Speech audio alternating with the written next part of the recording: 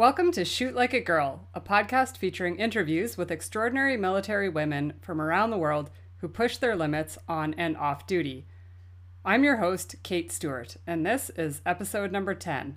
Today's guest is Captain Stephanie Smith. Stephanie joined the Canadian Armed Forces as a nursing officer. She deployed twice to Afghanistan and also to the Philippines.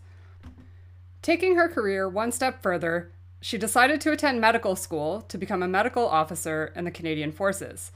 On top of all this, she also competed at the international level in triathlon.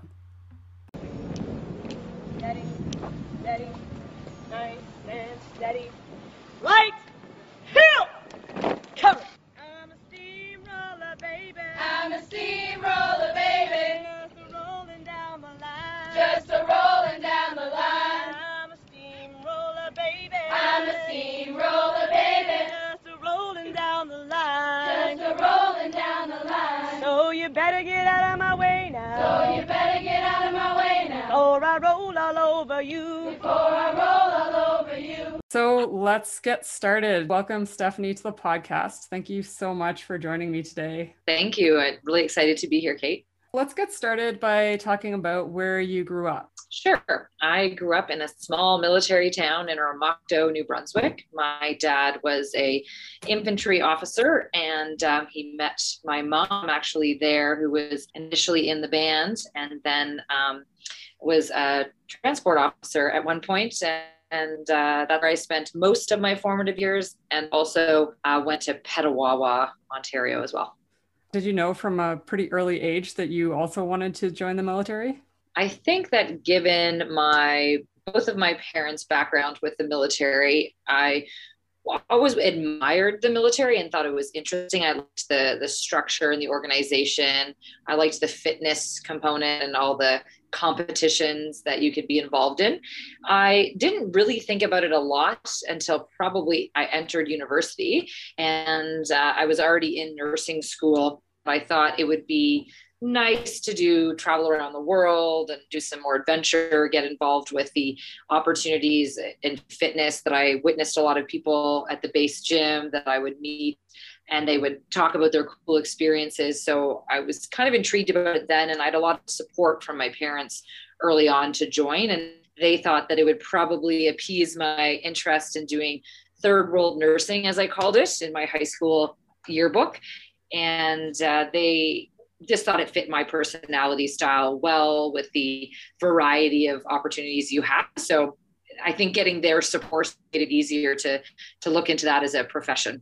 Mm-hmm. I'm always curious whether or not people had military backgrounds, because for me, none of my family was in the military. So it was also new to me. So I always interested to hear about people who grew up in a military family and had those role models and, like the moving around to the different bases with the postings. Did you play a lot of sports growing up? I did play a lot of sports. I think I played 7 sports in high school. My parents used to say you need to be more focused and not do everything, but really enjoyed being involved in both team sports and individual sports. I've always really enjoyed competition, but also really enjoyed the camaraderie that comes with being on a sports team. And I've also really enjoyed challenging myself to achieve new tasks or take on a new skill. I remember playing basketball in grade 12 for the first time because they needed more athletes to play. And given I played soccer and rugby and a lot of other sports, I got recruited to learn basketball pretty late in my high school career. But I think that I just really enjoyed the challenge of trying different things. And I was lucky to be at a town in Oromocto where you had that option of playing multiple sports at high school. Mm-hmm. Yeah, I'm sort of the same way. I always like to try everything. I can't really imagine being one of those people who is just solely focused on one sport and that's all you do your entire life, because I just want to try everything and there's not enough hours in the day for it sometimes. So did you join the Reg Force initially, or was it the reserves? So I initially joined the Reg Force as a nursing officer. I was between my first and second years of nursing school, and did basically in between the summers and French training between nursing school, and then initially started working in Gagetown for my first job before being posted to Ottawa. And I worked there for 5 years, had the opportunity to deploy to Afghanistan from Ottawa a couple of times, then went to the Canadian Forces Health Services Training Center, which was an amazing job where I had the opportunity to teach med techs, nursing officers, physician assistants, and medical officers. And then I went to Petawawa at the field hospital, where I worked as the training officer, clinical training officer, and then was the OC of treatment company. Then I went on French language training for a year before getting the opportunity to go back to medical school and residency, where I've been in Calgary for the last 5 years. That sounds like a super busy career. So I want to get more into some of those things, but I'm just going to walk it back a little bit. When you initially went through basic training, was it sort of a big culture shock for you? It's a great question. My dad had me pretty terrified about basic training. He kind of had me thinking it was going to be like the movies and that it would be really intimidating.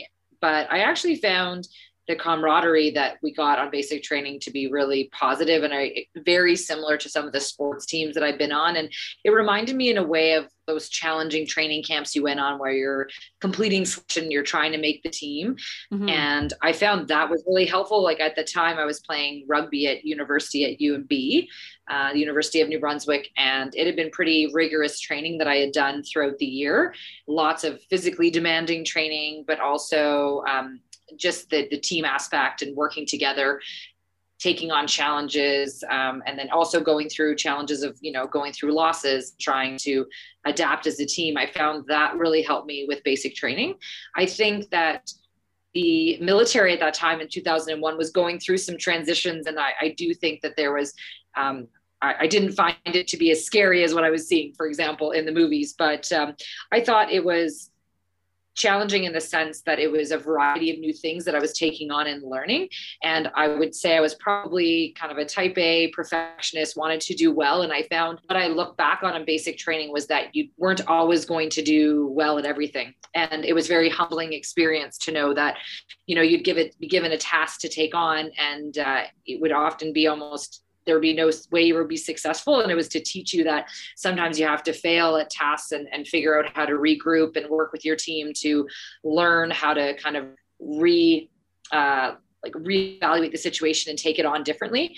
But I think I really liked the variety of it all. Like you're running to fitness classes, and then you're going to drill, and then you're going to weapons training, and then you're doing small party tasks and taking on leadership skills. So I did like the variety of skills. And I think it was easier maybe because I was 18 at the time, and it was easy to listen to rules and regulation that people told me.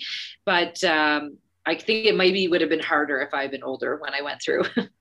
Yeah. And so I'm assuming there was no problem with the fitness for you. That wasn't probably overly challenging. I actually don't like to say this, but I actually think I got less fit over basic training. But that's just because at the time, you're playing rugby at university, you're pretty fit at the time. But it was I actually lost weight on basic training because we were so active. You're up and down the stairs. So I think in general, maybe I had better ability to do longer activities versus like I probably lost my really acute fitness, like sprinting and stuff like that.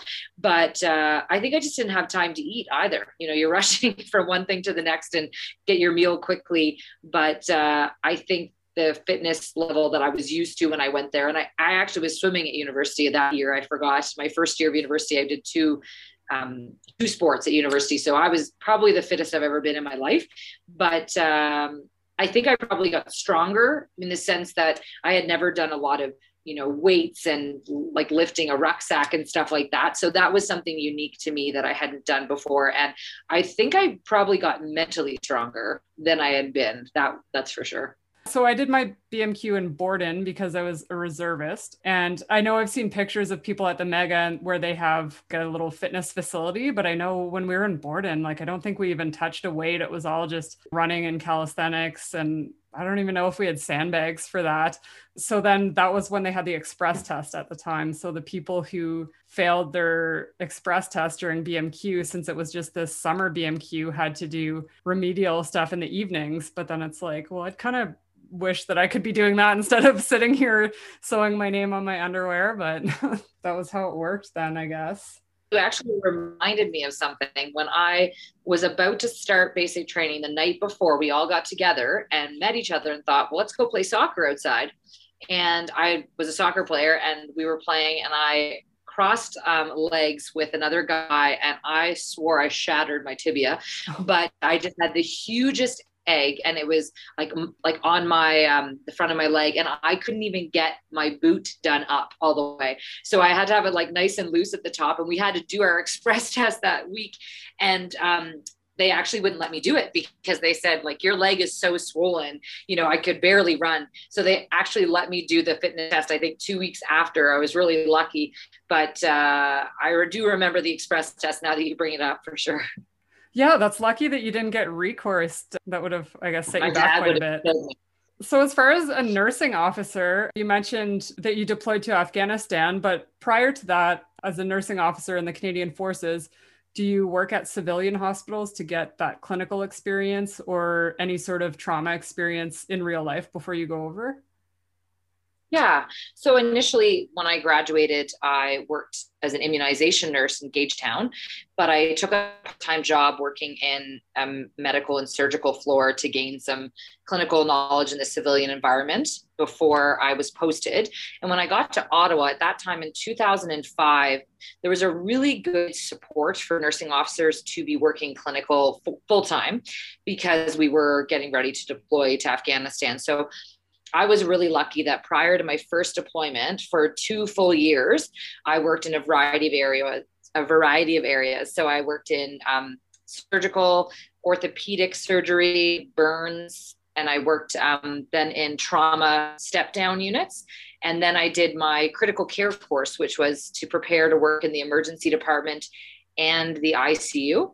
So I did all of that, fortunately, before I deployed. So with that 2 years before my first deployment, was very well supported by my unit to be clinical. And we would do a military, 1 time a week where we get together and do leadership training, teaching medical topics. I was very well supported to be embedded, if you will, in the civilian hospital. Mm-hmm. And then I deployed as actually a generalist officer initially, meaning I worked more in medical surgical patients and also some emergency when I was on that first deployment. Then I came back and worked full time in the intensive care unit. So I did adult intensive care mostly for about 1.5 years, and then some pediatric intensive care because I had seen on my first deployment how many children we treated, almost 1/3 of the patient population that we were treating. And so I got support from my chain of command to do that as well. And then deployed again in 2009 at that time as a critical care nursing officer working in the intensive care unit. Is it role 3 that you guys have over there? Correct. And then, so when you're working there, you're treating civilians and coalition troops? Correct. So we were treating coalition forces. We were also treating the Afghan National Army, Afghan National Police. We were treating local civilians that were injured as well. And that's where we got that population of pediatrics.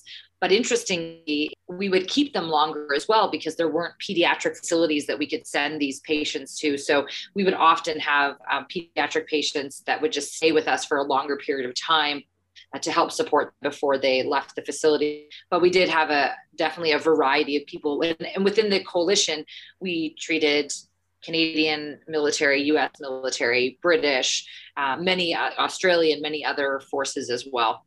Did you guys do any sort of outreach clinics where you're out in the communities, or was it all where they come to you? So we actually did have a program where nurses were coming from the Afghan National Army Hospital to train in our intensive care unit. So it was on my second deployment that they were coming and we were training them in our facility. And to me, this seemed bizarre to train people in a different environment that they work normally.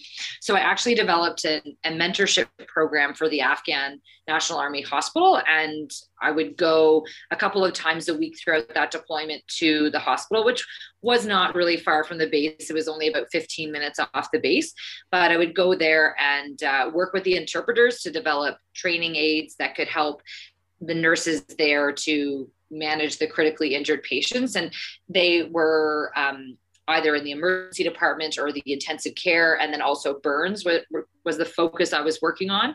And I would say that's probably the closest to outreach, other than we did have a clinic that once a week Afghan mothers and their children could come into the Afghan National Army Hospital, where we would do things like vaccinations and well women's checks. So that was another great opportunity to be a little bit more involved with the Afghan population. What was the most memorable part of the deployment for you? And then what was sort of the hardest aspects of it? A really great question. I'd say the most emotionally overwhelming was the first time I lost a child in Afghanistan, because the father of this child had actually, both of them had been injured by an improvised explosive device. And the father was in the trauma bed next door. And I mean, he was being resuscitated just like she was.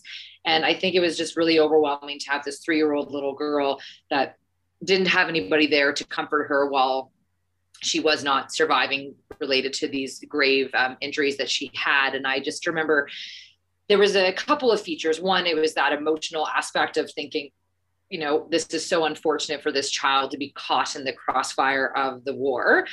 And I also thought it was just a very overwhelming for me at that time. That was on my first deployment, where I had not had a lot of pediatric experience, and nor did most of my colleagues.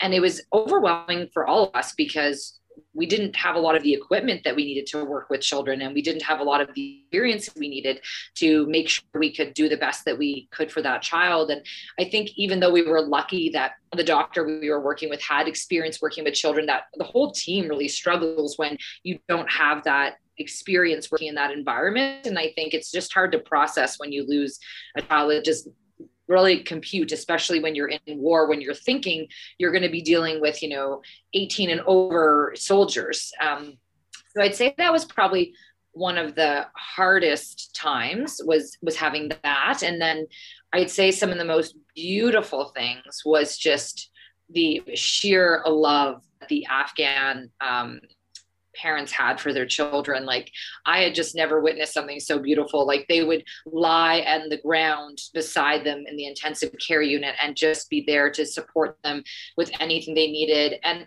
not only that, I found there was so much gratitude from the Afghan patients for the work we provided. And I think it's hard, like, coming from a first world nation where people are grateful, but sometimes it can be not communicated in the same way. And it can be challenging on healthcare providers to feel that gratification, and it can be very stressful. But I found in Afghanistan, people were just so grateful for the littlest things and absolutely so kind. I even had one of our patients that his son had a gunshot wounds to his arms, and he had been treated at an Afghan hospital. And unfortunately, his arm became extremely infected, and he was brought to us. He wasn't very responsive. And I remember the doctor having to tell him that he'd probably need to go to surgery to have his arm amputated.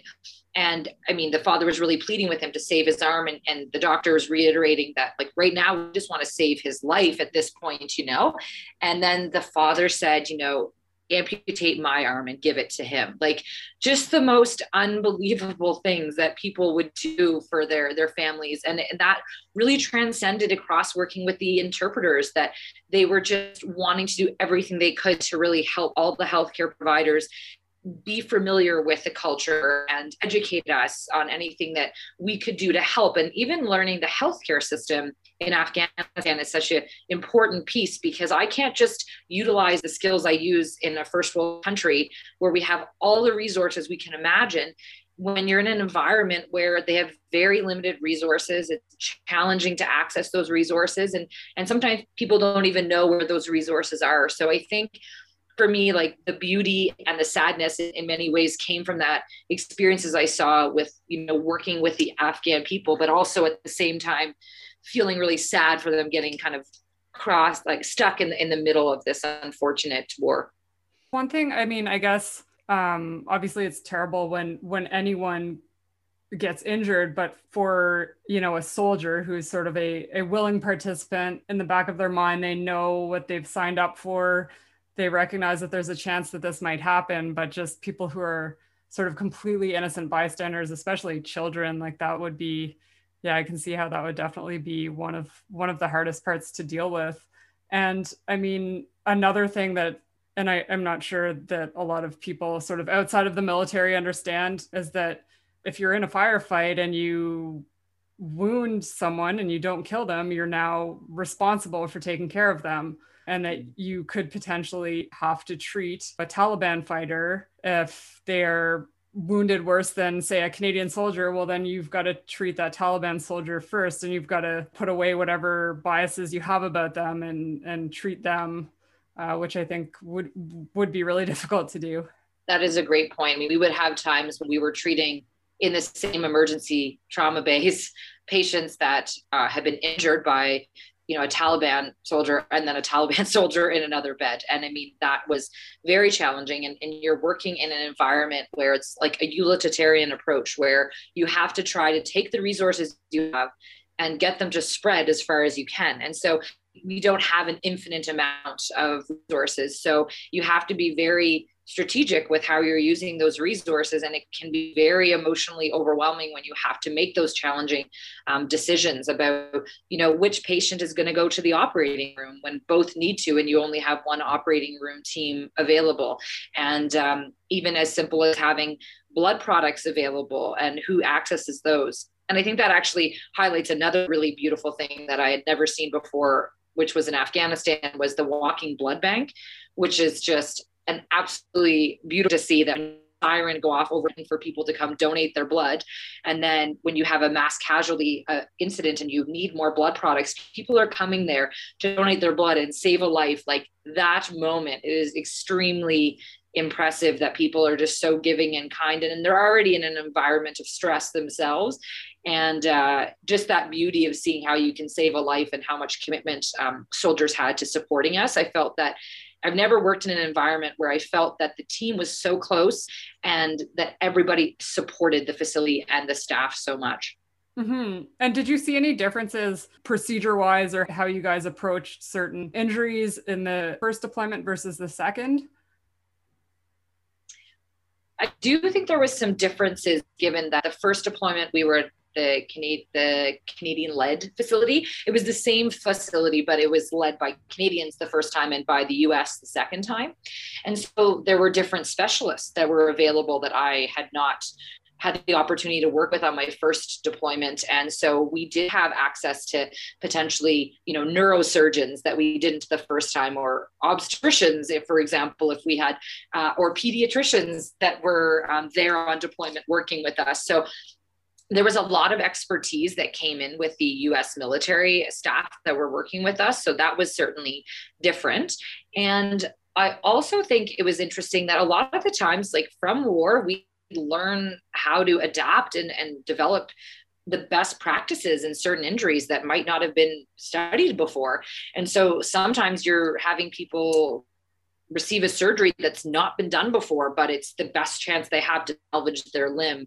And I think it was just extremely impressive working with all of the surgeons and the physicians that were there, to often have to work outside of their comfort level or scope, because maybe in Canada they're dealing with more traumatic injuries that are coming from motor vehicle accidents, let's say, and then now you're in an environment where you're having improvised explosive devices and you're having blast injuries that not only are impacting bone injuries, but also blast injuries of the lung and head injuries that are significant. So you're seeing so many different injuries than you potentially would have in majority of places we lived and trained in Canada. But I think one thing I really loved is that when we did work with the multiple different nations, you always get the benefit of different experiences and training that can help the team at looking at things differently and being able to think outside the box. In a way, it's almost being like MacGyvering your way to get things done, because you're working often with less staff, with a smaller facility, with less equipment, and sometimes in a way not having the training in that specific area. But I think people really work together to find the strength in the team to get the job done. I took a course a couple of semesters ago through RMC, and it was Technology, Society, and Warfare. So for my final paper, I chose the technology of medical training and TCCC. So reading some of the earlier articles about how that originated from the SOF community and the Army Rangers, and there would only be a certain number of people trained. And, you know, even back in the day, they were like, oh, no tourniquets, to change into what it is now. And having, you know, the more people trained on it, not just the medic, the better the chance of survival. So is it true, it was a really high percentage rate that if you could get the casualty to that Role 3 facility, that their chance of survival was actually very high if you could get them there alive? Mm-hmm. That is correct. I mean, it's been a long time since I've been to Afghanistan. It's been 12 years, but at that time, we certainly knew that if you could actually get to the Role 3 facility, your chances of survival, I think they were in the realm of like 99%. Mm-hmm. It was very good chances. And I mean, really, we owe that to the medics that were packaging up these injured casualties and soldiers, and that could get them there. It was unbelievable what they could do on the ground, you know, in a dangerous environment, in a firefight. Like, I have so much respect for people that had to do that job and what that would have been like. And even being able to think medically is challenging. You know, in the moment when I'm in a safe hospital and there's nothing else happening around me, like the idea of having to do that under fire, or when a patient is, you know, looking like near death. I mean, it's unbelievable. And they come in and they'd actually look pretty good. And then we'd unwrap them and we'd think, wow, how in the world, you know, did they look that good when they brought them in? But we would, in a way, we call it like the golden hour. Mm-hmm. That hour often gets extended in war, but there were amazing innovations that were made by the med techs on the ground that recognized, like, this is how I'm going to MacGyver and get and use the tools that I have. And there was so much great literature that was coming out even early on in Afghanistan about the use of QuikClot, the granulation rock that could help with cauterizing if there were any areas where you couldn't put a tourniquet, and also the application of tourniquets, you know, training people to be able to do that independently. Then also the use of giving fluids to patients, and how you could balance trying to resuscitate patients with fluids, but also balancing that like permissive hypotension, where we would want to not give our patients too much fluid, because unfortunately, you know, med techs can't carry around blood products with them in their backpack.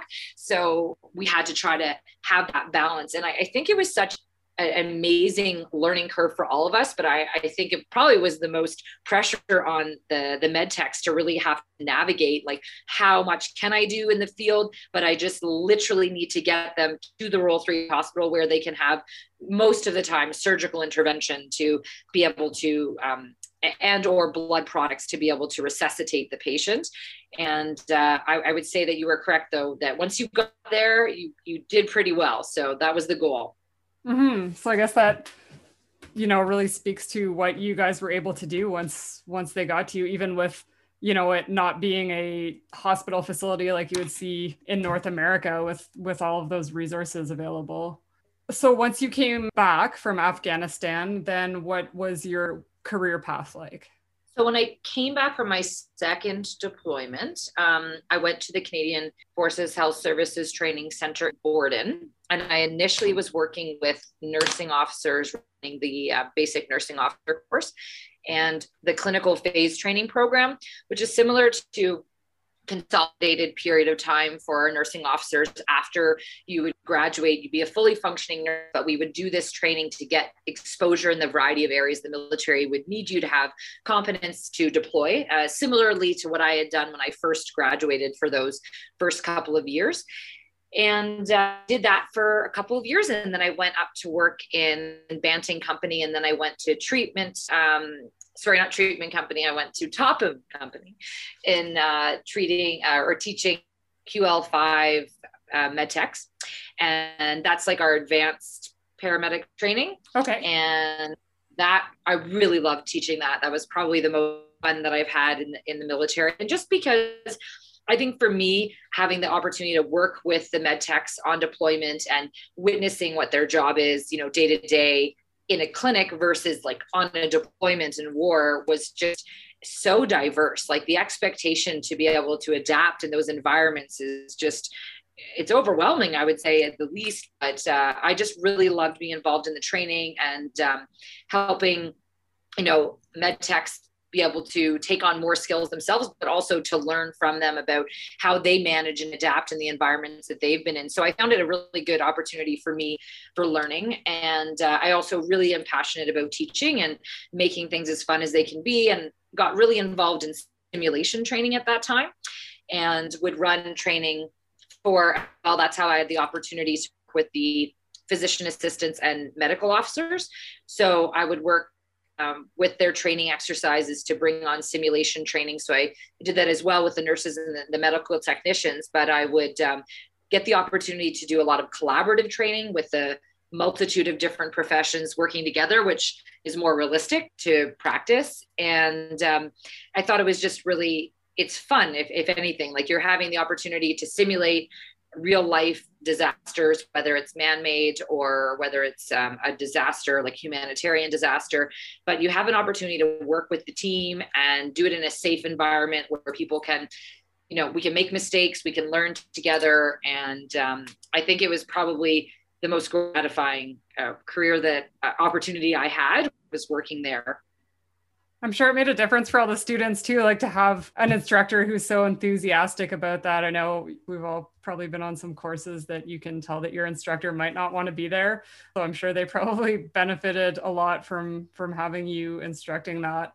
And I think it's so important as well to have that realistic training that induces that bit of stress, but at the same time, it's a controlled environment, but it helps you prepare for what you're going to see in the future or what you might encounter. Definitely. So throughout all this, at what point did you get involved in a triathlon, or was this something that was sort of happening throughout your career? I started actually with running competitively. So as I had mentioned, I was doing rugby at university, and I had done a local running race. And so one of the CISM, or the, I think it's the Council International Sports Militaire, the national team for as military, the coach had seen me locally in Gagetown or Ramocto and said, you should, come and train with us, and was fortunately able to. I had to make sure I break 20 minutes for my 5K. And so I went from 22 minutes and 30 seconds to 19 minutes and 30 seconds, working with him over 6 months. So in 2004, I started running with the CISM team. I had the opportunity to race in Tunisia, Africa, and Belgium as well, which was really fun. It was my first time really getting out of the country initially, when we went to training camps in Barbados and the Olympic Training Center in the States. So that was really exciting. And then I actually transitioned to triathlon team in 2008. And that was probably related to having the swimming background. I had been swimming since I was a kid, and they were recruiting and looking for triathletes. So I transitioned then and had the chance to compete in Estonia. Then my first military World Games, which was in Brazil, which was amazing. And I had the best race of my life. I ended up finishing first for the Canadian team, and being really sick after. I swallowed way too much water and I took too much salt, and I felt pretty sick after, but it was the best race I've had. So that was nice. And then I've had the chance to race afterwards in Switzerland as well. So I've been very fortunate to have the opportunities to race with the military around the world, and go to many training camps in the United States and in Barbados, and just an amazing program. So many volunteers, the coaches and the trainers were always volunteering their time, and it's a lot of work. I mean, at one point I was probably training 20 to 22 hours a week for the 3 different disciplines. And at the time I was actually working at the training center, so pretty busy, but I've had a lot of support I found in my career. As long as I could get my work done, then they would be supportive for me to go race once a year. And I found it was really good to manage and balance stress. And I actually think it helped me on my deployments as well, although I didn't get to swim in Afghanistan, but I ran a ton when I was in Afghanistan. I ran, probably 40 to 50 kilometers a week in the heat. I would try to run at 5 or 6 in the morning before work, but I was teaching spin classes at the gym if I had some time off shift, or, leading core classes. But for me, fitness has always been a great way to relieve stress and a good outlet.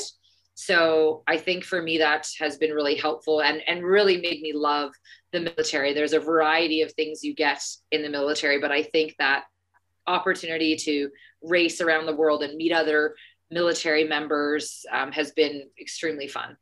And I know people who have done the various CISM meets and the places that they go in the world. It's really neat. I do have a friend, I think it was probably the same one in Brazil. She was a volleyball player. It would be so neat seeing everyone from all of the other countries. And I'm not sure how it works for a lot of them, but don't some of them have basically professional athletes that are just in a military uniform sort of for publicity or occasionally doing something, but for the most part, they're like a full-time athlete? Correct. I was definitely schooled by many Olympians. Even in our race in Brazil, we were in the second pack, but the first pack was the Olympians. And we were only a couple of minutes behind coming out of the water. And then I say this often, it's like my claim to fame that they did their 40K in 59 minutes and my pack of 8 did ours an hour and a minute. So I was like, we're only 2 minutes behind the Olympians, but it's a big difference when you're in a pack. You're getting a lot of the work done by the rest of the team members, but then they destroy us on the run. I mean, some of them could run sub 35-minute 10K off a bike, just phenomenal athletes. And I do often joke that it would be neat to have competition where you could have like the 2 tiers, like the professional athlete Olympians that just put on a uniform once a year, and then the rest of us that do work in the military. But I'm not going to complain when I'm getting opportunities to race, for sure. And it's very humbling. It reminds you how much dedication and commitment goes into being a phenomenal athlete. And it's just been really amazing to have those opportunities. And I'd rather race an Olympian day and then, kick my butt than not have the opportunity at all. Mm-hmm. And it probably maybe even brings out some better times in you when you're pushing yourself, racing against someone that much better. What did your training look like for that? I mean, were you training like before and after work? So when my training was probably the hardest, I had Sharon Donnelly, a previous Olympian that was actually in the Canadian military. And she was training me, and she was great because she would adapt my training if I needed it. But pretty much every day I was up at 5:30 to train. Minimally from 6 to 7, I would be swimming on most days, or either like leading a spin class to keep up the cycling in the winter. And if it was the summer, I'd probably do weights on those morning days. And then the evenings always gave me more time for like a big chunk of training. So I would normally do at least an hour and a half to 2 hours after work every day. And so those would normally be the runs and the bikes. And then the weekend always was a big chunk of time. So depending on where I was in my training cycle, going for a 3 or 4 hour bike ride would be the norm. Going for, a 2 hour run the next day would just be the expectation. And then also do long swim. We'd have more pool time on the weekend. So probably doing, a 2 hour swim on the weekend as well. And then during the summer, you're also racing a lot to manage, getting in the competitions before you do the big races with the military. But I also, did PT with my unit, and I count those as workout time as well. We would do circuits and stuff. And sometimes the unit would let me lead fitness training so I could adapt it to what I thought was really good for me too. And they knew that.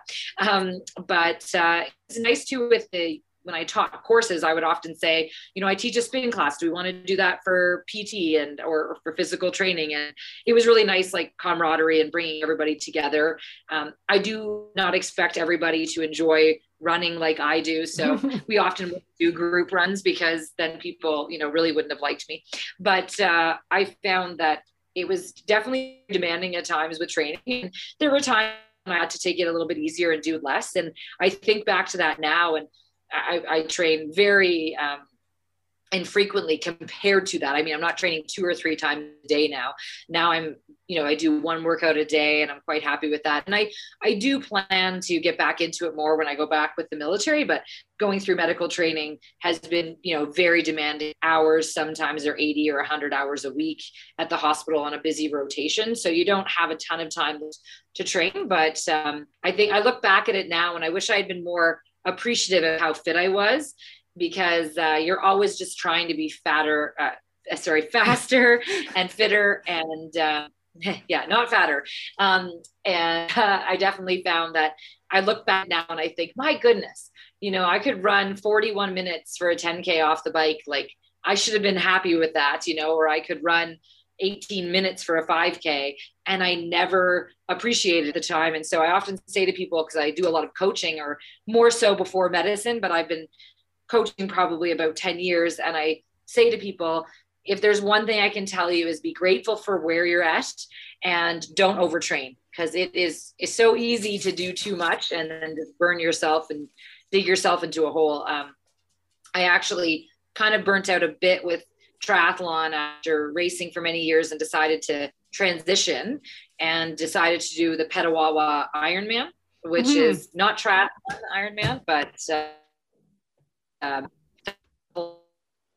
kilometer rucksack march run, and then pick up the canoe and portage for 4K, and then 8K canoe, and then you put the rucksack back on and do 6K. So it's 50K. And as funny as it might sound that, I was burnt out from triathlon, so I did something different, but I think it was just mixing up the training, and I was used to training high volume.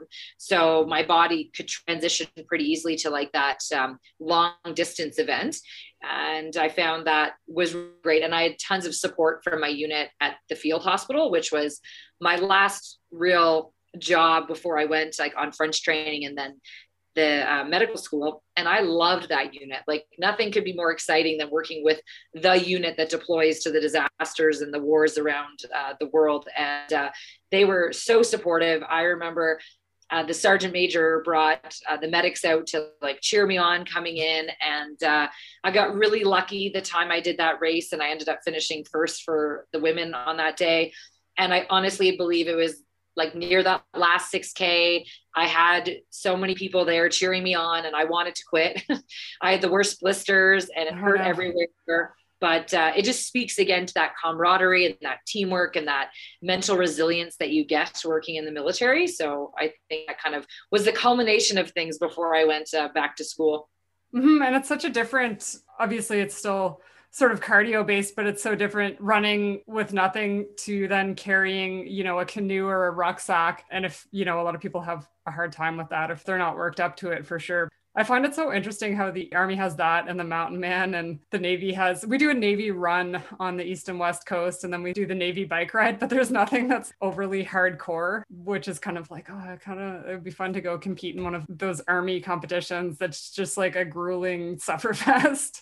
That's a good word for it. I actually would love to have done Mountain Man, and I'm so close. Like Edmonton's only 3 hours away, and I've been here for 5 years, and I always thought I would do it in residency, and then COVID happened. So that's like shut down things. But during med school, it was just so busy. Like I just couldn't get the time to train, and I didn't want to go in and get injured. I think that, you can do lots of things. And if you're fine with just, competing, which I think is amazing, I just know myself, like I don't want to go in something unless I'm at the best peak I can be at, because I know I'm going to push myself to, complete failure, and I don't want to get injured. So, and I actually did have hip surgery after my second, I did Ironman another time. And I had about 2 weeks before that Ironman, I was racing, I was racing, but not like really racing in Ireland. I was on vacation. I signed up for a half marathon. I was using it as a training run. And my boyfriend and I at the time ran it. And it was essentially where there had been like war-torn grounds, and like all these really hardcore people had gone through like these boulders and stones, and we're running on this. And it was very hard on the body. And I remember afterwards being really sore. And I got back, and I couldn't really lift my leg up. I couldn't drive my knee up. And so I asked my physio friend to take a look, and she's like, "You've torn your labrum," which is essentially the cartilage in between my hip joint. And I was like, well, yeah, but like, that's fine, right? I'm still going to race Ironman. And I was so ready to destroy my record. That was my plan. And it was probably the most humbling thing I've done, because I was 2 days out, and I went to see the physio. And like I said, she had told me this injury. I was just mentally so prepared to do this race. And in the morning of, I woke up, and I just knew my body would not be able to keep it together for this race, but I didn't want to pull out. And I actually started racing. I'm 10K into it, and all the people I've been training with that year are passing me. And I'm like, we've done a quarter, a half, a 3/4 Ironman. And I'm like, this is not good. Like everybody's starting to pass me. I can't run. I just like can't drive that knee up. I already had blisters. I had to actually fix my blisters at 10K in. And I thought, I just want to quit. I'm not going to win this race. It's not worth it. You're saying all these things in your head. And essentially, I had a friend go by that just said, you got this, Stephanie, and just like that positive thought. And I thought to myself, Sharon Donnelly, my previous coach for triathlon, said to me, there's one thing she regretted in all of her racing around the world and, Olympic trials and in the Olympics and many races. And she said, I one time pulled out of a race and I quit. And I still regret making that decision. She's like, whether you finish and you're having your best day or you're having your worst day, just finish the race. So I said, I made the decision right then. I'm not going to quit. I'm just going to keep going. And it ended up being very tumultuous weather. I was the last person to get on the water before they canceled people going on the water. So those people had to actually do a rucksack longer. They had to do 8K instead of the canoe and then a 6K. I would have been devastated. My feet needed the break. And the water was so bad that I couldn't get in. I was stuck. I was like going past the entry point. And so I ended up going about 2 kilometers past and then going backwards around the island and getting into the entrance, which was great. I mean, I was ready in my mind that wherever I ended up, I'm picking up that canoe and I'm carrying it back. I'm not finishing this race at this point. And I get out. And so at this, I've done the 32 kilometers of the rucksack, done the 4K portage, done now 10K of the canoe. And I get in and there's 2 of my friends there, one that works with me and one that goes to kind of CrossFit type classes with me. And they're like, you got this, Stephanie, like just stay tough. And, it's what you need to hear in those moments. And ended up finishing the race. I mean, was really still lucky. Like I finished 4th female overall and my team won. So we had the other girl that won was actually a girl I trained with all summer. And so we had, the top 2 women and top 2 men combined to get this team award, which was so exciting for the field hospital. And I thought the lesson learned there is that you're not always going to have the best race of your life. There's going to be days where it's really hard and you've just got to suffer through it. And, just finishing is sometimes the best thing you can do and your team can still be just as successful. So I think I was pretty lucky that I had this positive mindset that day, because I'm telling you, I really wanted to quit. Yeah, I was expecting you to say that you came in last or something and you're like, oh, I came in 4th. But yeah, I mean, I think that is such a big thing too. You see people becoming popular online now with the David Goggins and the Cameron Hanes and all those people who do these crazy ultra marathons, and the mental toughness is sort of getting out there a bit more now. There is something to be said about just putting your head down and just grinding it out. And I think obviously like people in the military are a little more used to doing that than the general population. Yeah. Then sort of transitioning back to your career, how did you decide that you wanted to become a doctor? So I actually wanted to be a doctor all of my life. I used to watch Dr. Quinn, Medicine Woman on TV with my mom. And my mom's a nurse and my oma's a nurse, my aunt's a nurse. Like it seemed like the right fit initially to go into nursing, because my mom said, well, at least then you're getting clinical experience. See if it's what you want to do. You have an undergraduate degree that you can use, and not just, if I went in sciences and I, didn't find the right calling for me, then it might not be the best fit. So I was really glad that I did that. And I really wanted to do medicine right away, but I owed time back to the military. And then I was just having so much fun as a nurse. And I was having such a great time with all the deployments and all the teaching opportunities and the simulation training I was doing. Once I got to the field hospital, we were doing international exercises, with the UK. It was just so fun. And I had the opportunity to deploy with the disaster assistance response team to the Philippines after the typhoon in 2013. And I had so much opportunity as a nurse there and I loved it. But I remember working with the physicians and thinking, oh, I just really want to do this. I really want to do this independent practice where I can work in an environment where maybe it's just me. And I just wanted to learn a lot more. And I was really in awe of the physicians that I was working with on that demand. And, I thought back to the many physicians I had worked with in Afghanistan, many of which have been very supportive of me pursuing medicine and going back. And I think it takes a long time to really, truly develop that confidence that, especially when you're in the healthcare environment and you see how much you need to know as a physician. And I thought, I wonder if I'm smart enough. I would often say to myself, and I knew I was hardworking enough, but I wondered if I could retain that much knowledge in my brain. And I've since learned, going into medicine, there are those people that can just retain everything they learn. And one thing I've noticed I'm really good at is I'm really good at remembering who I can call when I don't know. So I've developed, good connections with people that have the expertise in an area that I might not have. And I just think medicine there's so much knowledge we're expected to know, and it grows and it grows. And I think it's humbling to remember that you can't possibly know everything, but if you have a really good team of people or know who you can reach out to, or if you're willing to say to patients sometimes, like, I'm not exactly sure, I need to research this a bit more and get back to you. But I think I saw early on that the independence of, Dr. Quinn, Medicine Woman, was really appealing to me. And I really love the team aspect of medicine and nursing and healthcare in general. But I do like taking on that leadership role. Like, I like being the team leader. I like challenging myself to be the one that has to make those tough decisions. And I think I just also really love the scope of skills and whatnot that you can do in medicine. So I think there's days I really do miss nursing. And often people I work with say, Stephanie, you aren't the nurse and the doctor now. Like, I try to do both things.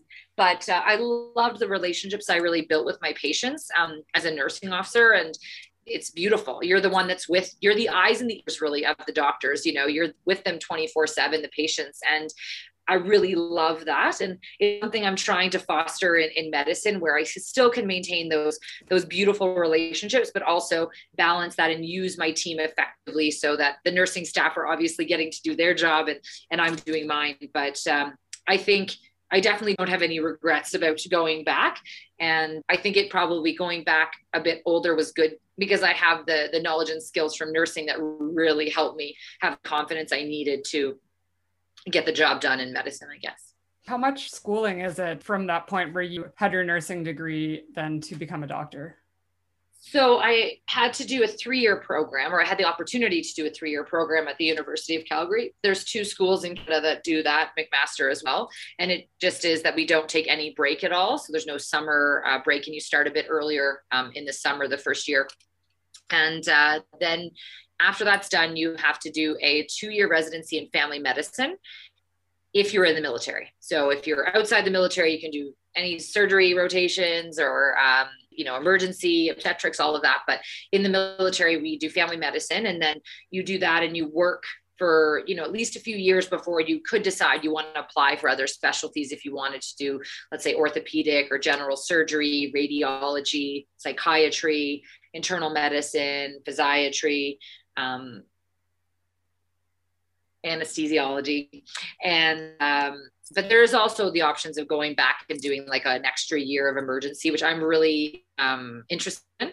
And we'll see if it happens. But I think that it makes sense for the military to train doctors to be family doctors. We need family doctors. And then gain that experience. And if you want to go back and do another specialty on top of it, you can do that later on.